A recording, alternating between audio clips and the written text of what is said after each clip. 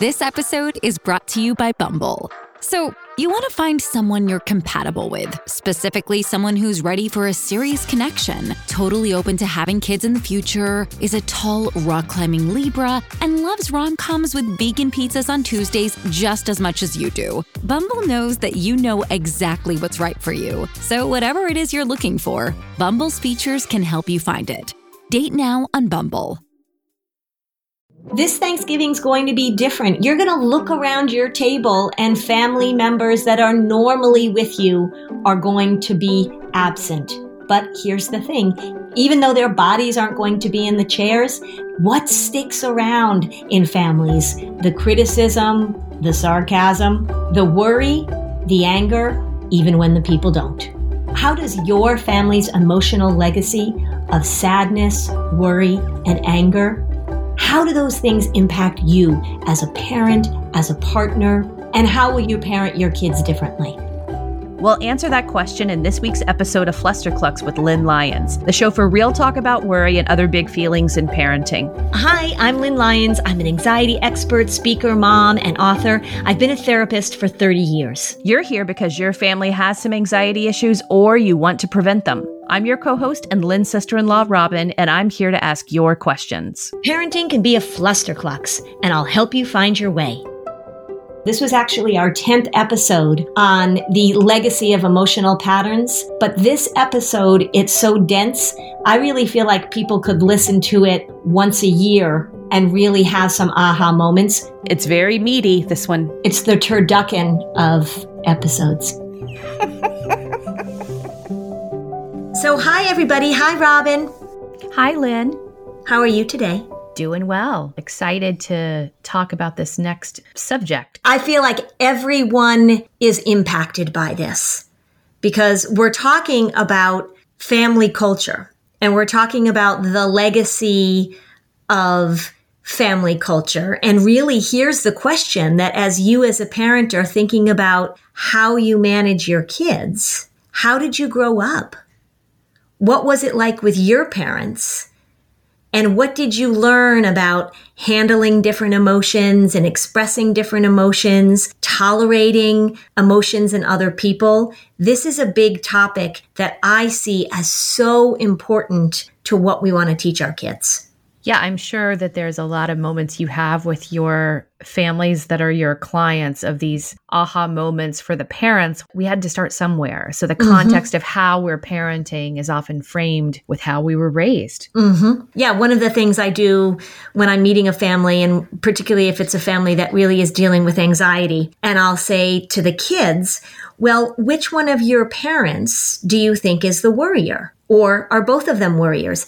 And the kids virtually never do they say, oh gosh, that's a really tough question, Lynn. They immediately know which parent that I'm talking about. And then I ask the parents and I ask the kids, I say, so what about the grandparents? Who do you think taught your mom how to be a worrier? Or who do you think showed that in your parents' family? We laugh a lot because they're like, oh my gosh, if you knew my grandma, right? Or my pop-up is such a worrier. They're really aware of it when we talk about it. And then it opens up this whole conversation about how these patterns are passed down and what becomes the language of the family in terms of their emotions and the way they manage problems and crises and relationships. It's always a part of a family's interactions. There's no way around it. This sounds like a very good reality TV show, like the postscript to the Newlywed Game. After they marry, then having at one point, having the grandkids come back and talk about their parents and grandparents. So when you think about the emotional culture of a family, what are you talking about specifically? It's not really about our identity and our heritage. It's more like from a psychotherapist's viewpoint. What do you mean? So what I mean is, what does a family do when big emotions show up? And big emotions are very often normal emotions. So how does a family respond during a period of grief? How does a family respond when somebody is just feeling sad? What does a family do to manage a uncertain situation? So let's just think of, what does one family do? They get on a plane, and you're a traveler. So we talk about this because traveling requires flexibility. What does one family do when they get on a plane and the pilot comes on and says, oh gosh, you know what? We've just been fogged in. We have to go back to the terminal and we're not going to be able to leave tonight. How does a family manage those emotions? And what did you see your parents doing? How did you see your parents navigate through the tricky parts of life so that when somebody was angry or disappointed or anxious, or when there was a death or when there was sadness, how did that family talk about it? How did you support each other? And sometimes more impactfully, how did you deny it? How did you close it down? How did you shut it down? There's nothing to see here. We aren't going to have that discussion. We're not going to tolerate that. There's just a lot there that when you think about the way that you are interacting with your children, what are you doing with their emotional lives and their responses? A lot of it probably comes from what you were taught as a child. Sometimes you will embrace what you're taught, and then other times, interestingly, people will go the opposite direction and very much reject what they were taught. Being able to recognize that and look back on that and understand where those patterns come from is really helpful in your own parenting, because it comes up very quickly. It's very reflexive for a lot of people, and they go through that with their children without even having a lot of self-awareness about it. So it's good to sort of bring it up to the surface and examine it a little bit. It's almost like when you have a family and both of the parents are in your session, you could go over what is your emotional dowry you bring to the family. So for example, one family may have a strength where one family had no issues with expressing anger, but the partner's family supplanted anger and no one expressed anger. That comes up a lot of times, like one family was okay talking about sex and the other member of the couple said, oh, my family never talked about sex. Right. So it's Absolutely. It's about assessing like the backgrounds and saying, my family did this and I do feel this was really one of the better things I'm bringing. But my family also did this, and this is a pattern I want to be aware of and not repeat. And, really good marriage therapists, that's what they do when they're talking to couples and they're trying to help them work through what's going on between them. There's a lot of taking stock of where you learned patterns and what feels normal to you and how it feels so different to your partner. I remember talking to one family, and I think it was the mom, was saying that in her family, if there was an issue, if somebody was upset about something, they would have a big blow up and they would talk about it, but then everybody would sort of be like, okay, and they would resolve it in a healthy way. And her partner's family, it was just generations of quiet, seething resentment. So you can imagine if you're in a relationship with somebody like that when she was upset about something, she really wanted to get it out in the open and talk about it. And her partner had no idea how that looked or how it would end. He would just shut down. And his whole idea was, if we don't talk about it, then we don't have to deal with it.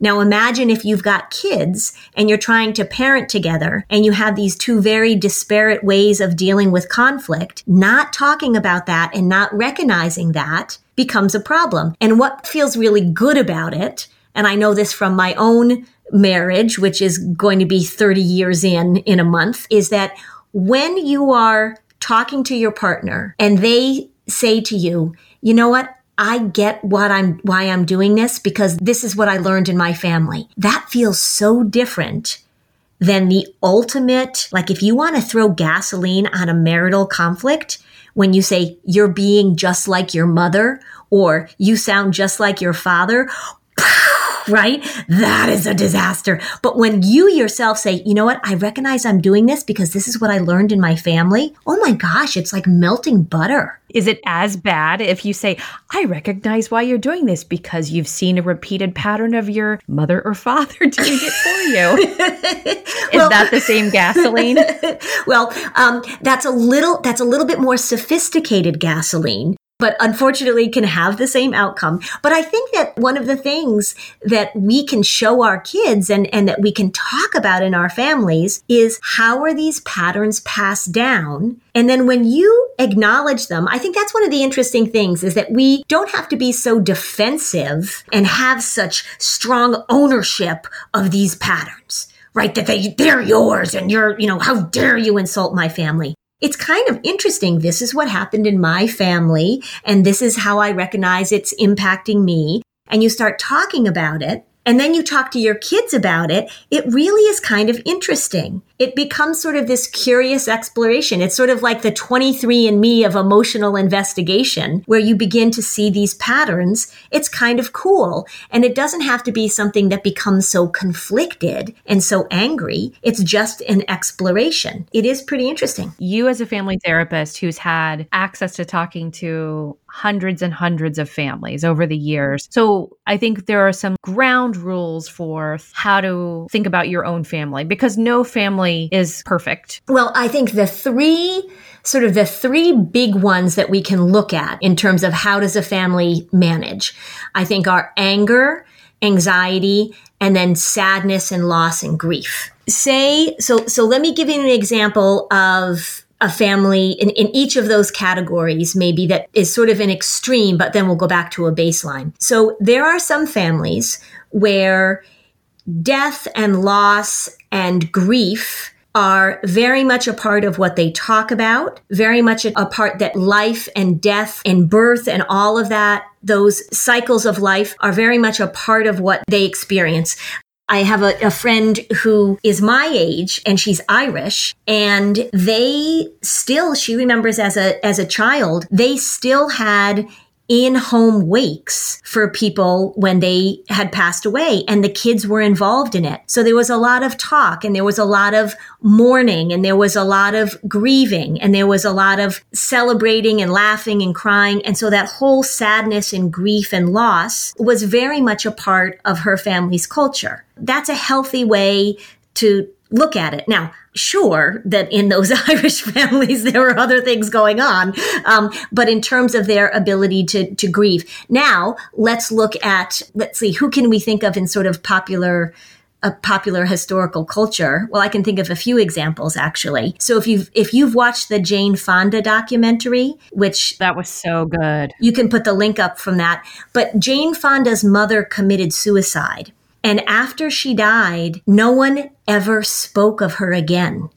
Her father never mentioned her. I don't think she went to the funeral. Her mother literally disappeared from her young life. There was no talk about it. There was no mention of it. So that's the other extreme. And I know I've talked to several families where that was the case, where a parent died or a sibling died, and it was just done and over with. I remember looking back, and some of you are going to be too young to remember this, but Jacqueline Kennedy lost a baby. There was no discussion of that. During the time when she was newly coming into the spotlight, and that I think that he was running for president. I can't remember the exact timing of it, but she had a horrible loss. There was not a discussion of it. There was not room for grief or mourning or talking about that. So that would be an example in terms of loss and grief and sadness of how differently families can manage that. There are some families that don't want to have pets because the parents are so worried that the children won't be able to handle the death of a pet and not be able to work through that. So instead of having that experience, they say, no, we're not going to allow our children to experience death and loss and sadness in general. I recall we've talked about that, where a parent is not wanting their child to experience the pain of loss, of losing a pet. So that's an anxious parent wanting to eliminate their child's discomfort. You're from a family where they just want to push away grief and not acknowledge it and not discuss it, or even thinking of how we as a culture didn't discuss miscarriage, loss, and other things before. It's shying away from the vulnerability of sadness. Yes. Perceiving that sadness is weakness. Yeah. And I think vulnerability is a really important word as you talk about that sadness is weakness. And I think that sadness is scary. If you grew up in a family where you never saw your parents cry, And so then if they did cry, that meant that something was terribly wrong. Or if you grew up in a family, perhaps where someone was really experiencing sadness or grief or despair in a very deep way. And so you saw that parent crying a lot and grieving a lot. And that's scary for you too. And I think what we're really talking about today is that how can you talk about that and understand that and just sort of revisit that a little bit so that your own children, you can figure out what's going to be the healthy way for you to talk about and experience and show these emotions to your children. So on both ends of the spectrum, if you've got a parent that says, crying is for sissies, or we're not going to show sadness, or the other extreme where you've got a parent who is in great sadness and is crying all the time and you can't feel as if they're there for you emotionally. Both of those extremes are something that you want to pay attention to as you're parenting your own child. And how would you talk about that differently? How would you talk about sadness and grief and loss with your children in a way that might be different than the way that it was talked about or not talked about in your family? That's what you really want to pay attention to. If you are a mom who's trying to keep your calendar organized, keep your family's appointments where they need to be, then I'll tell you, the Skylight calendar is a product that you ought to check out. You know how it is. Running a household can be pure chaos and it can be so stressful. This is why you need to check out the Skylight calendar. It is going to make your life easier, Mom. It really is. The Skylight calendar is a smart touchscreen calendar and organizer for all your chores, groceries, to-do lists,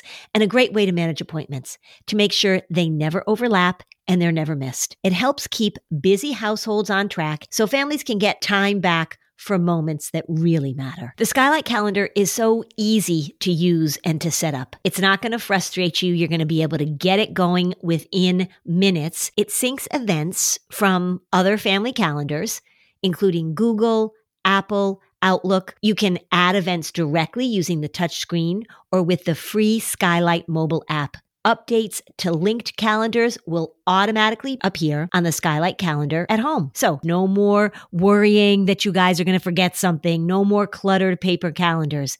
It shows all family events together in one spot. The events are color coded so you can easily see what everyone has going on each week. When the calendar's not in use, you can turn it into a digital picture frame.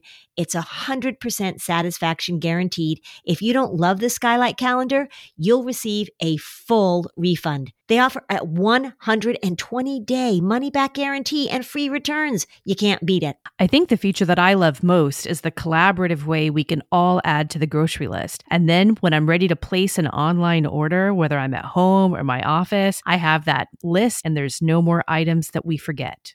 So, as a special time-limited offer for our listeners, get 15% off your purchase of a Skylight calendar when you go to skylightcal.com/flusterclux. That's SKYLIGHTCAL.com/flusterclux. Mother's Day is coming right up, so order today to get 15% off your purchase at skylightcal.com/flusterclux. Lumen is the world's first handheld metabolic coach. It's a device that measures your metabolism through your breath, and on the app, it lets you know if you are burning fat or carbs, and it gives you a tailored guidance to improve your nutrition, workouts, sleep, and even stress management. So how Lumen works is that you breathe into the Lumen device first thing in the morning, and you'll know what's going on with your metabolism, whether you're burning mostly fat or carbs. And then Lumen gives you a personalized nutrition plan for that day based on your measurements. You can also breathe into it before and after workouts and meals, so you know exactly what's going on in your body in real time. And Lumen will give you tips to keep you on top of your health game. I love the extra data that I'm getting about my health right now. Because for many women of my age, as we are going through a long chapter of hormone changes, Lumen's helping me use my body's data to make the best choices. So your metabolism is your body's engine. It's how your body turns the food you eat into the fuel that keeps you going. And because your metabolism is at the center of everything your body does, optimal metabolic health translates to a bunch of benefits, including easier weight management, improved energy levels, and better sleep, which is key. So Lumen gives you recommendations to improve your metabolic health. So what is metabolic flexibility and why should you care? Well, the key to metabolic health is something called metabolic flexibility. We love flexibility at Flusterclux, and that's where Lumen really shines. It refers to your body's ability to efficiently switch between using different fuel sources like carbs and fats.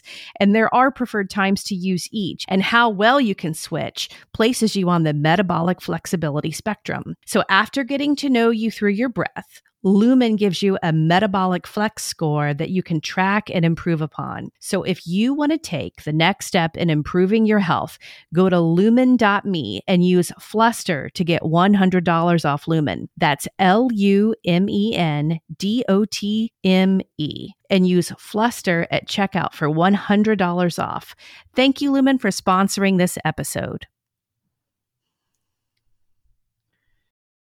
And the same goes for anger. So say you came from a family where there was explosive anger, maybe even abuse and violence. Maybe there was, real volatility that made you feel very frightened as a child. Or maybe you came from a family where you knew that there was anger, but it was never talked about. And so maybe it was passive aggressive. Maybe you were in between two parents that were very angry at each other, but never worked on their conflict, but went between, used you as a conduit for their anger. Then if that's the family history that you have with anger, how are you going to talk to your kids and teach your children and demonstrate to your children that anger is a normal and expectable reaction? And how do we demonstrate that to kids? And how do we teach them the way to express their anger and the appropriate way to let people know when they're feeling anger such that it isn't at one of those extremes? When you talk about that, and I think about my own family and the legacy around specific emotions, it's very interesting that I think of how I reacted to my mom, whose behavior also was a reaction of her mom's, my grandmother's, and both of them had two opposite approaches to sadness, for example. Mm-hmm. So then I think of my own reaction to sadness as a mom and why I guess the correct answer, if there's a correct answer, mm-hmm. is that vanilla ice cream goal of can I sit with my own child's sadness while remaining in vanilla ice cream so that I'm centering their emotional experience, I'm validating their emotional experience, and I'm not bringing the baggage of my mothers and grandmothers and the legacy of react to their emotion, right? Is that what our goal is? Yeah. And the other goal too is that being able to allow your children to see your expression of sadness or anger or worry in a way that doesn't frighten them. So say in that situation that your child is sitting with you and you are feeling incredibly sad about something. How can you express that in a way that doesn't feel overwhelming to them, in a way that doesn't make them feel like they need to do something to rescue you or get away from you? So there's two things going on. There's you being able to sit with your child's emotion in a way that lets them know that it's okay for them to express it, and you're going to sit there and be vanilla ice cream. You're going to be that holding space for them. And then also, how are you going to express your own emotion so that it doesn't overwhelm them? Because when we think about parental expression of emotion, and if you think about your own childhood, if you had a parent that expressed their emotion in a way that felt out of control for you, then it is very likely that you're not going to be comfortable with your own expression of that emotion. So it's being able to show the emotion in a way that is manageable, and also a way to hold the emotion in a way that's manageable. One of the quick things that happens, with sadness and with anger and with anxiety, although anxiety we'll talk about in a moment because that's a little bit different, is that we express it in a way that makes a child feel scared. And say you experienced a loss. how do you express your sadness in front of your child so that they know it's okay to have those strong feelings, that it's okay to grieve, that it's okay to be disappointed, that it's okay to cry, that it's okay to have it come and go. Those are all the things that we want to help our kids understand. So when those emotions come up, that they have a model that they're going to feel it and they're going to get through it. Because that's the thing that's scary for kids, is when will this end? How will we get through this? Well, obviously, you know this. So, I lost my mom when my daughter was 5. So I did have to grieve in front of a young child while pregnant with my second child. So that was a really fun time.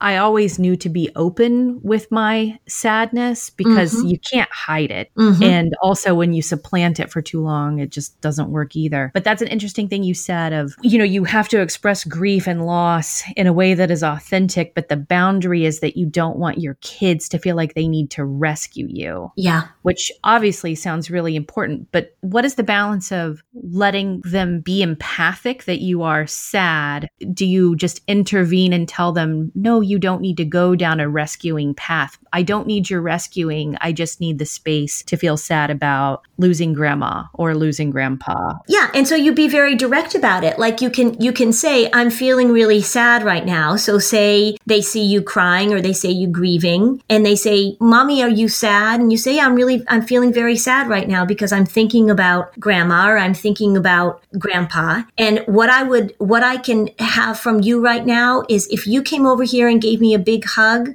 that would make me feel better. And then I can handle this sadness and you can go off and be you. You show them how can they be empathic to you. And then you give them the message that this is okay. You can be empathic to me. You can give me a hug. Oh, that is so loving and helpful. And now you can go off and still be you. And I think that all of the stuff that goes unspoken is the stuff that is so hard for kids to figure out. Say you were grieving and you were crying about the loss of your mom and your daughter said, Mommy, what's the matter? And you said, nothing, I'm fine, right? Or you said, I'm not going to be able to handle this. I'll never get over this. Either one of those things, they don't know what to do with that. So you tell them, you say, come here and give me a hug. And maybe let's share a happy memory that we have with grandma because that'll make us both feel better. And so you walk them through the process of being able to express it and then being able for them to move on and continue to be 5 or continue to be 15 or continue to be 7, however old they are. And it's the same with anger. You have an angry moment and they say, what's the matter? And you say, oh, I'm sorry. I just got really angry about this. And I am going to take a little break. I'm going to take a few deep breaths or I'm going to go and take a walk and I'm going to work through this. Thank you for checking in on me. I got this. It's all of the denial of it. So think about the two unhealthy extremes are the denial of it, the this isn't happening, or the I'm going to overwhelm you with my feelings. There's a big sweet spot in the middle, and there's a lot of room. It's not this little tiny sweet spot. It's a big sweet spot in the middle where you can express it, you can articulate it, right? There's that emotional literacy. You give them the words, you ask for something from them so they know how to help. But it's something small and age appropriate, of course. And then you give them permission to move forward and you show them that you're capable of doing that too. So, we know that when parents are really, really anxious, when parents are really, really depressed, that children step into a role where they're trying to fix it. They're trying to feel safe. They're trying to feel okay. And it becomes pretty detrimental over time because that child hasn't been given the room to develop their own self and their own experience and their own feelings. Well, getting back to grief, because grief is a slightly separate situation than having a depressed parent, because grief is situational and can happen. Right. But I think that's an interesting thing when I think back to those very challenging times right after my mom's death.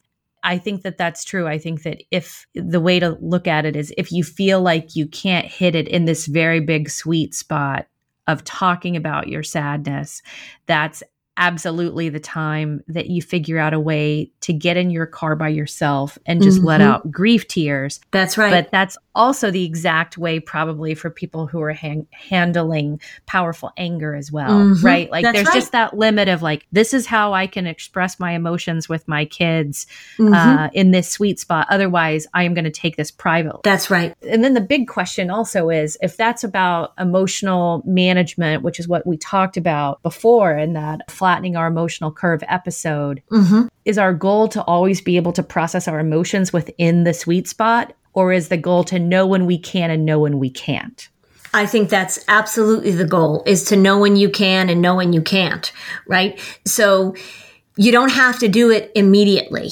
And I think you saying sometimes I have to get in my car and go for a drive and let out those angry tears or that grieving cry that I need to have. That's absolutely appropriate. The idea that you have to do everything correctly in the moment as a parent, that's unattainable.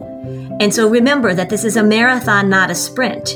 And so you can have moments in which you're out of your sweet spot, and maybe your kids even witness them. But then what you teach them when you come back to it is you give them a little bit of insight into what the process was that you were going through.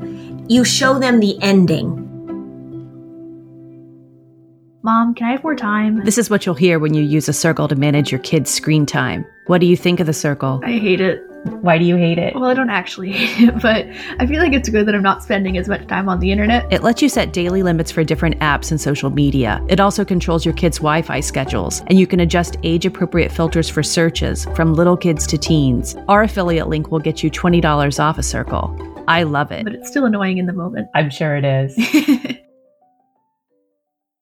It's really interesting. They did this research a while ago where they were asking kids, probably grown-ups now, but about their parents fighting. And they found that in families where children witness their parents having conflict, normal married conflict, not abusive, out of control conflict, but normal parent conflict. And when those kids saw their parents reconcile, saw their parents be okay, saw their parents work through it, those kids did much better in their own ability later on to manage conflict and work through things. So it's not like we want to take it behind closed doors and not let kids see us work through the process. Oh, that's so interesting, because I think I sort of had this impression that the parents need to have a unified front and you sort of work out your conflict not in front of them. I guess you never know, like, oh, this will be an easy thing for us to talk about in front of our kids. And then all of a sudden there's some gasoline.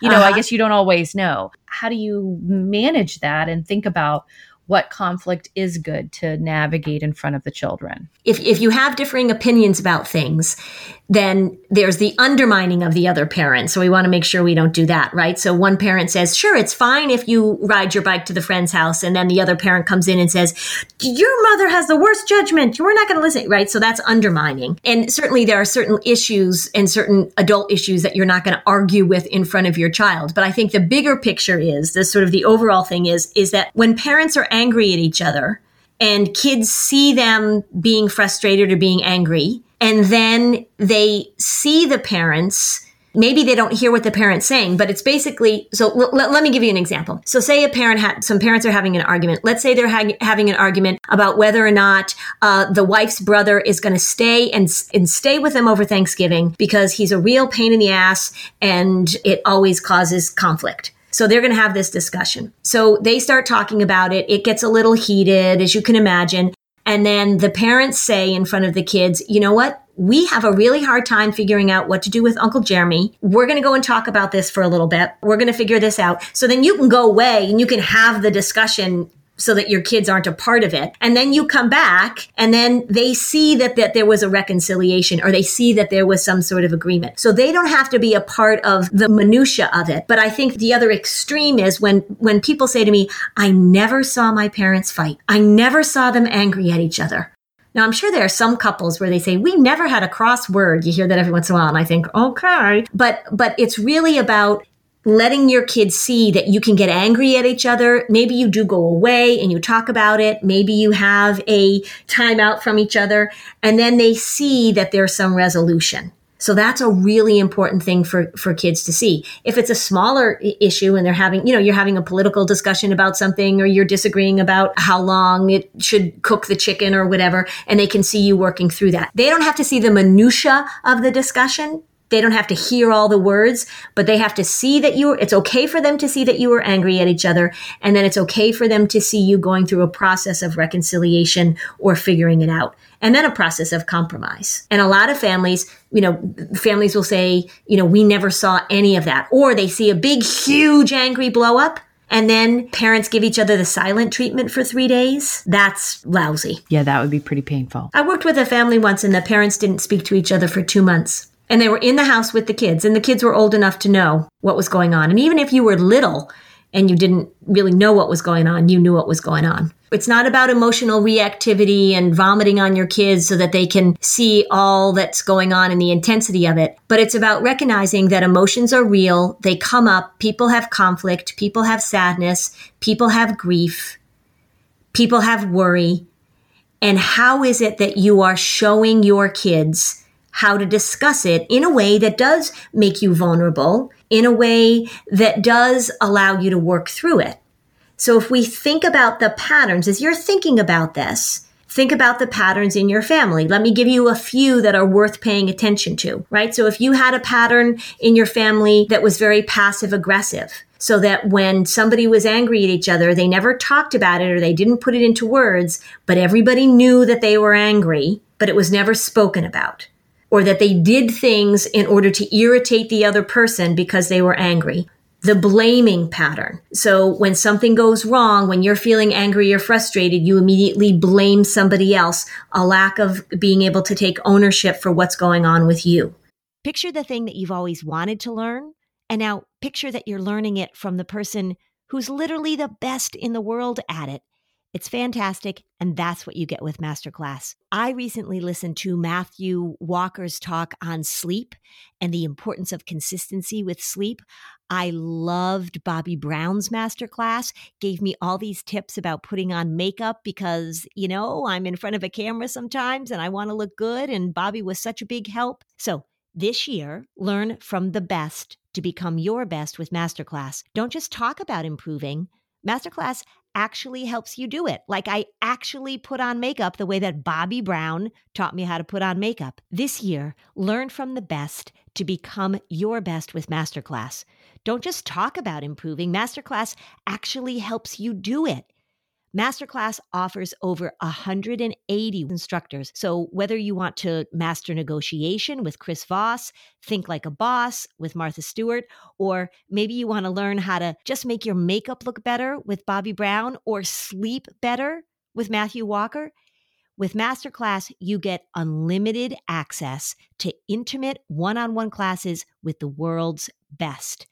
I loved it. There are over 200 classes to pick from.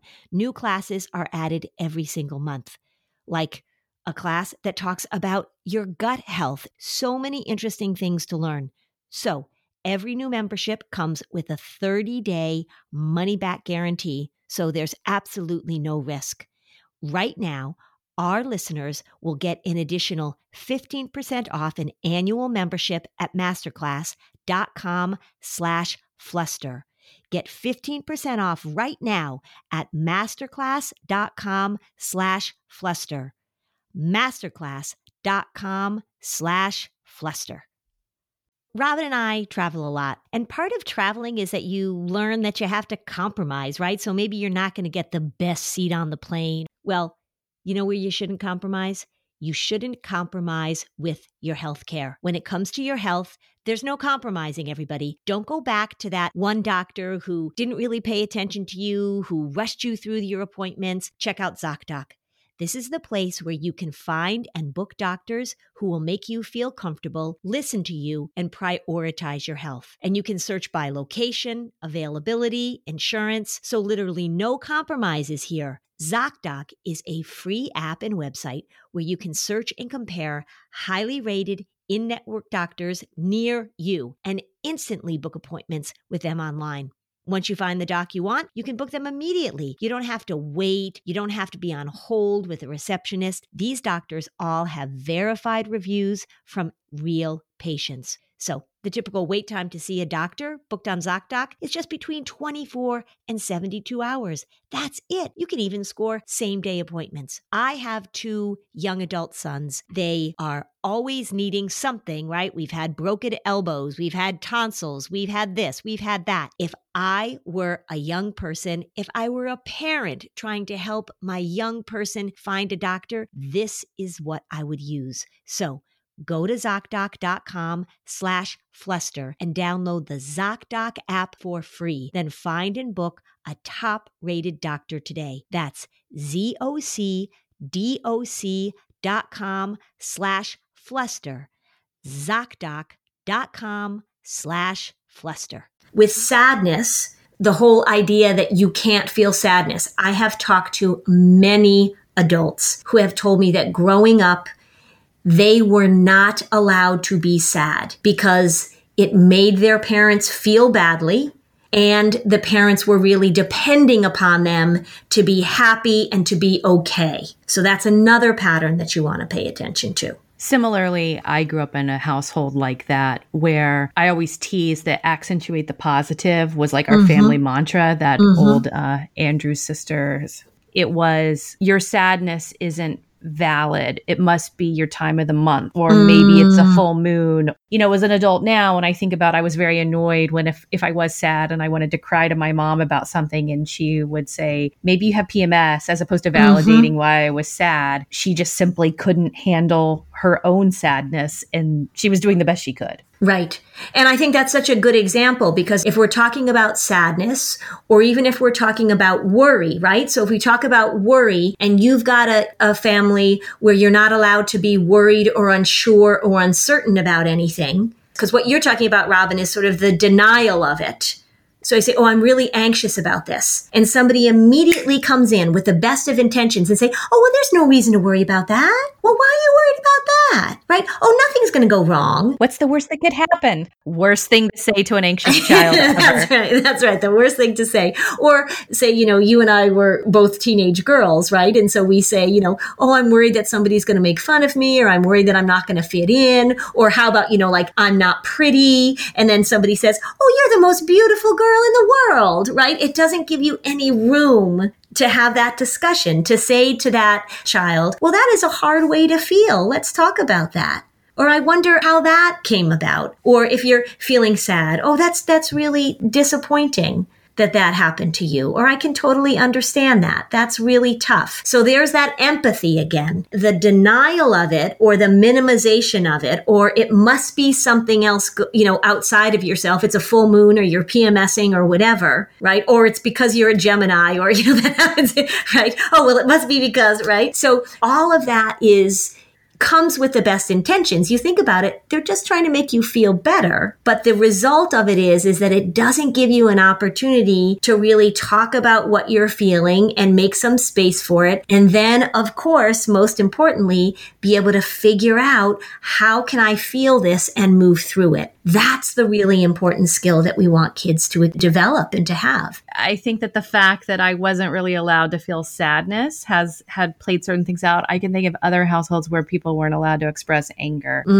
And the thing is, those feelings still find their outlets. They do. And they're not the best ones. Right. That's why I loved really dark, sad music as a teen, right? I loved the Smiths and the Cure and the whole experience, because I loved listening to other people express their sadness. I think of families where I know the children did not express anger back to the parents. And that also comes back to bite as well. When you hear somebody say, well, I would have never talked to my parent that way, right? And that's, you know, they're usually saying that because somebody was disrespectful or this or that. How do you now, if you're thinking about this as a parent and you're listening to this, how do you teach your child to express disappointment, frustration, anger in a way that is respectful? Say you do something that lets your kid down. Maybe you cross a boundary, you embarrass them, you make an arrangement for them, you do something that they don't like,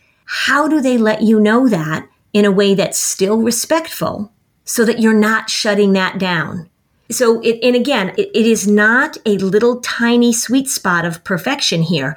There is a lot of room for this, because when we screw up and when we do things or when we react in a certain way, coming back and doing that post-game analysis and saying to your child, I am so sorry. I got so angry when I was in that store, and the way I spoke to that clerk, I am going to take full responsibility for that. I should have said, or what would you have said, or what would have been a better way for us to let them know that we are unhappy. There's all sorts of opportunity to talk through things with your kids. So you don't have to always do it perfectly the first time. I want that to be so clear to everybody. So if you lose it, that's not the worst possible thing that could happen as a parent. You just do the post-game analysis so that you can show your kids how you are thinking about your reactions and how you are taking responsibility for them. I think you told me something, since you're my sister-in-law, for when I had little kids, you had some really sage parenting advice. When your kids are talking to you, and it might not be the biggest thing, you're still establishing that pattern of listening. Mm-hmm. so that you're listening to them and hearing them, and that they continue to share with you the things as they become increasingly important. Yeah. Because it's about, eventually they'd start communicating their feelings to you when they're very young. Mm-hmm. And that is your opportunity to start figuring out how you want to respond to that, right? Channeling your own Mr. Rogers and having that model of validation and listening. Right. And so say they're talking to you because they can't find that Lego piece that went under the couch, and they're talking about it, and you say, it's okay if you can't find that Lego piece, or you're not really listening, or it's just a Lego piece. Well, when you're 3 or when you're 4, that Lego piece is huge. You want to establish a pattern so that then when there's something they're really, concerned about, like, Mom, I just graduated from college and I don't know what I'm going to do with the rest of my life, right? That's the 21-year-old's Lego piece under the couch. And so you're establishing that pattern of, if it's important to you, I'm listening and I'm validating, versus saying, oh, that's nothing, because I know, because I'm an adult, that Lego pieces, you'll forget about this tomorrow. So you're opening the door for communication about the little things, because the little things to them are big things, and the big things are going to be big things.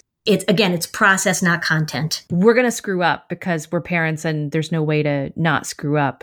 If we can go in leading with validation, everything, that's probably the most important thing we can do. It doesn't require brilliance to say, that sounds very frustrating, and that must be really hard. And if we can only say that, that is really the best we could do. So that validation and that empathy is the opposite of the minimization and the denial. Well, that's not a big deal. Well, you shouldn't be feeling that way, right? That's the shutting down. So again, if we think back, and if you think back to your family's emotional legacy, who was the validating person for you? Who was the one that said, oh my gosh, your poor broken heart? Who was the one that said, let me help you wipe away your tears and give you a big hug? But for a lot of kids, they talk about the grandparent that had that role. Who in your life said to you, I hear you?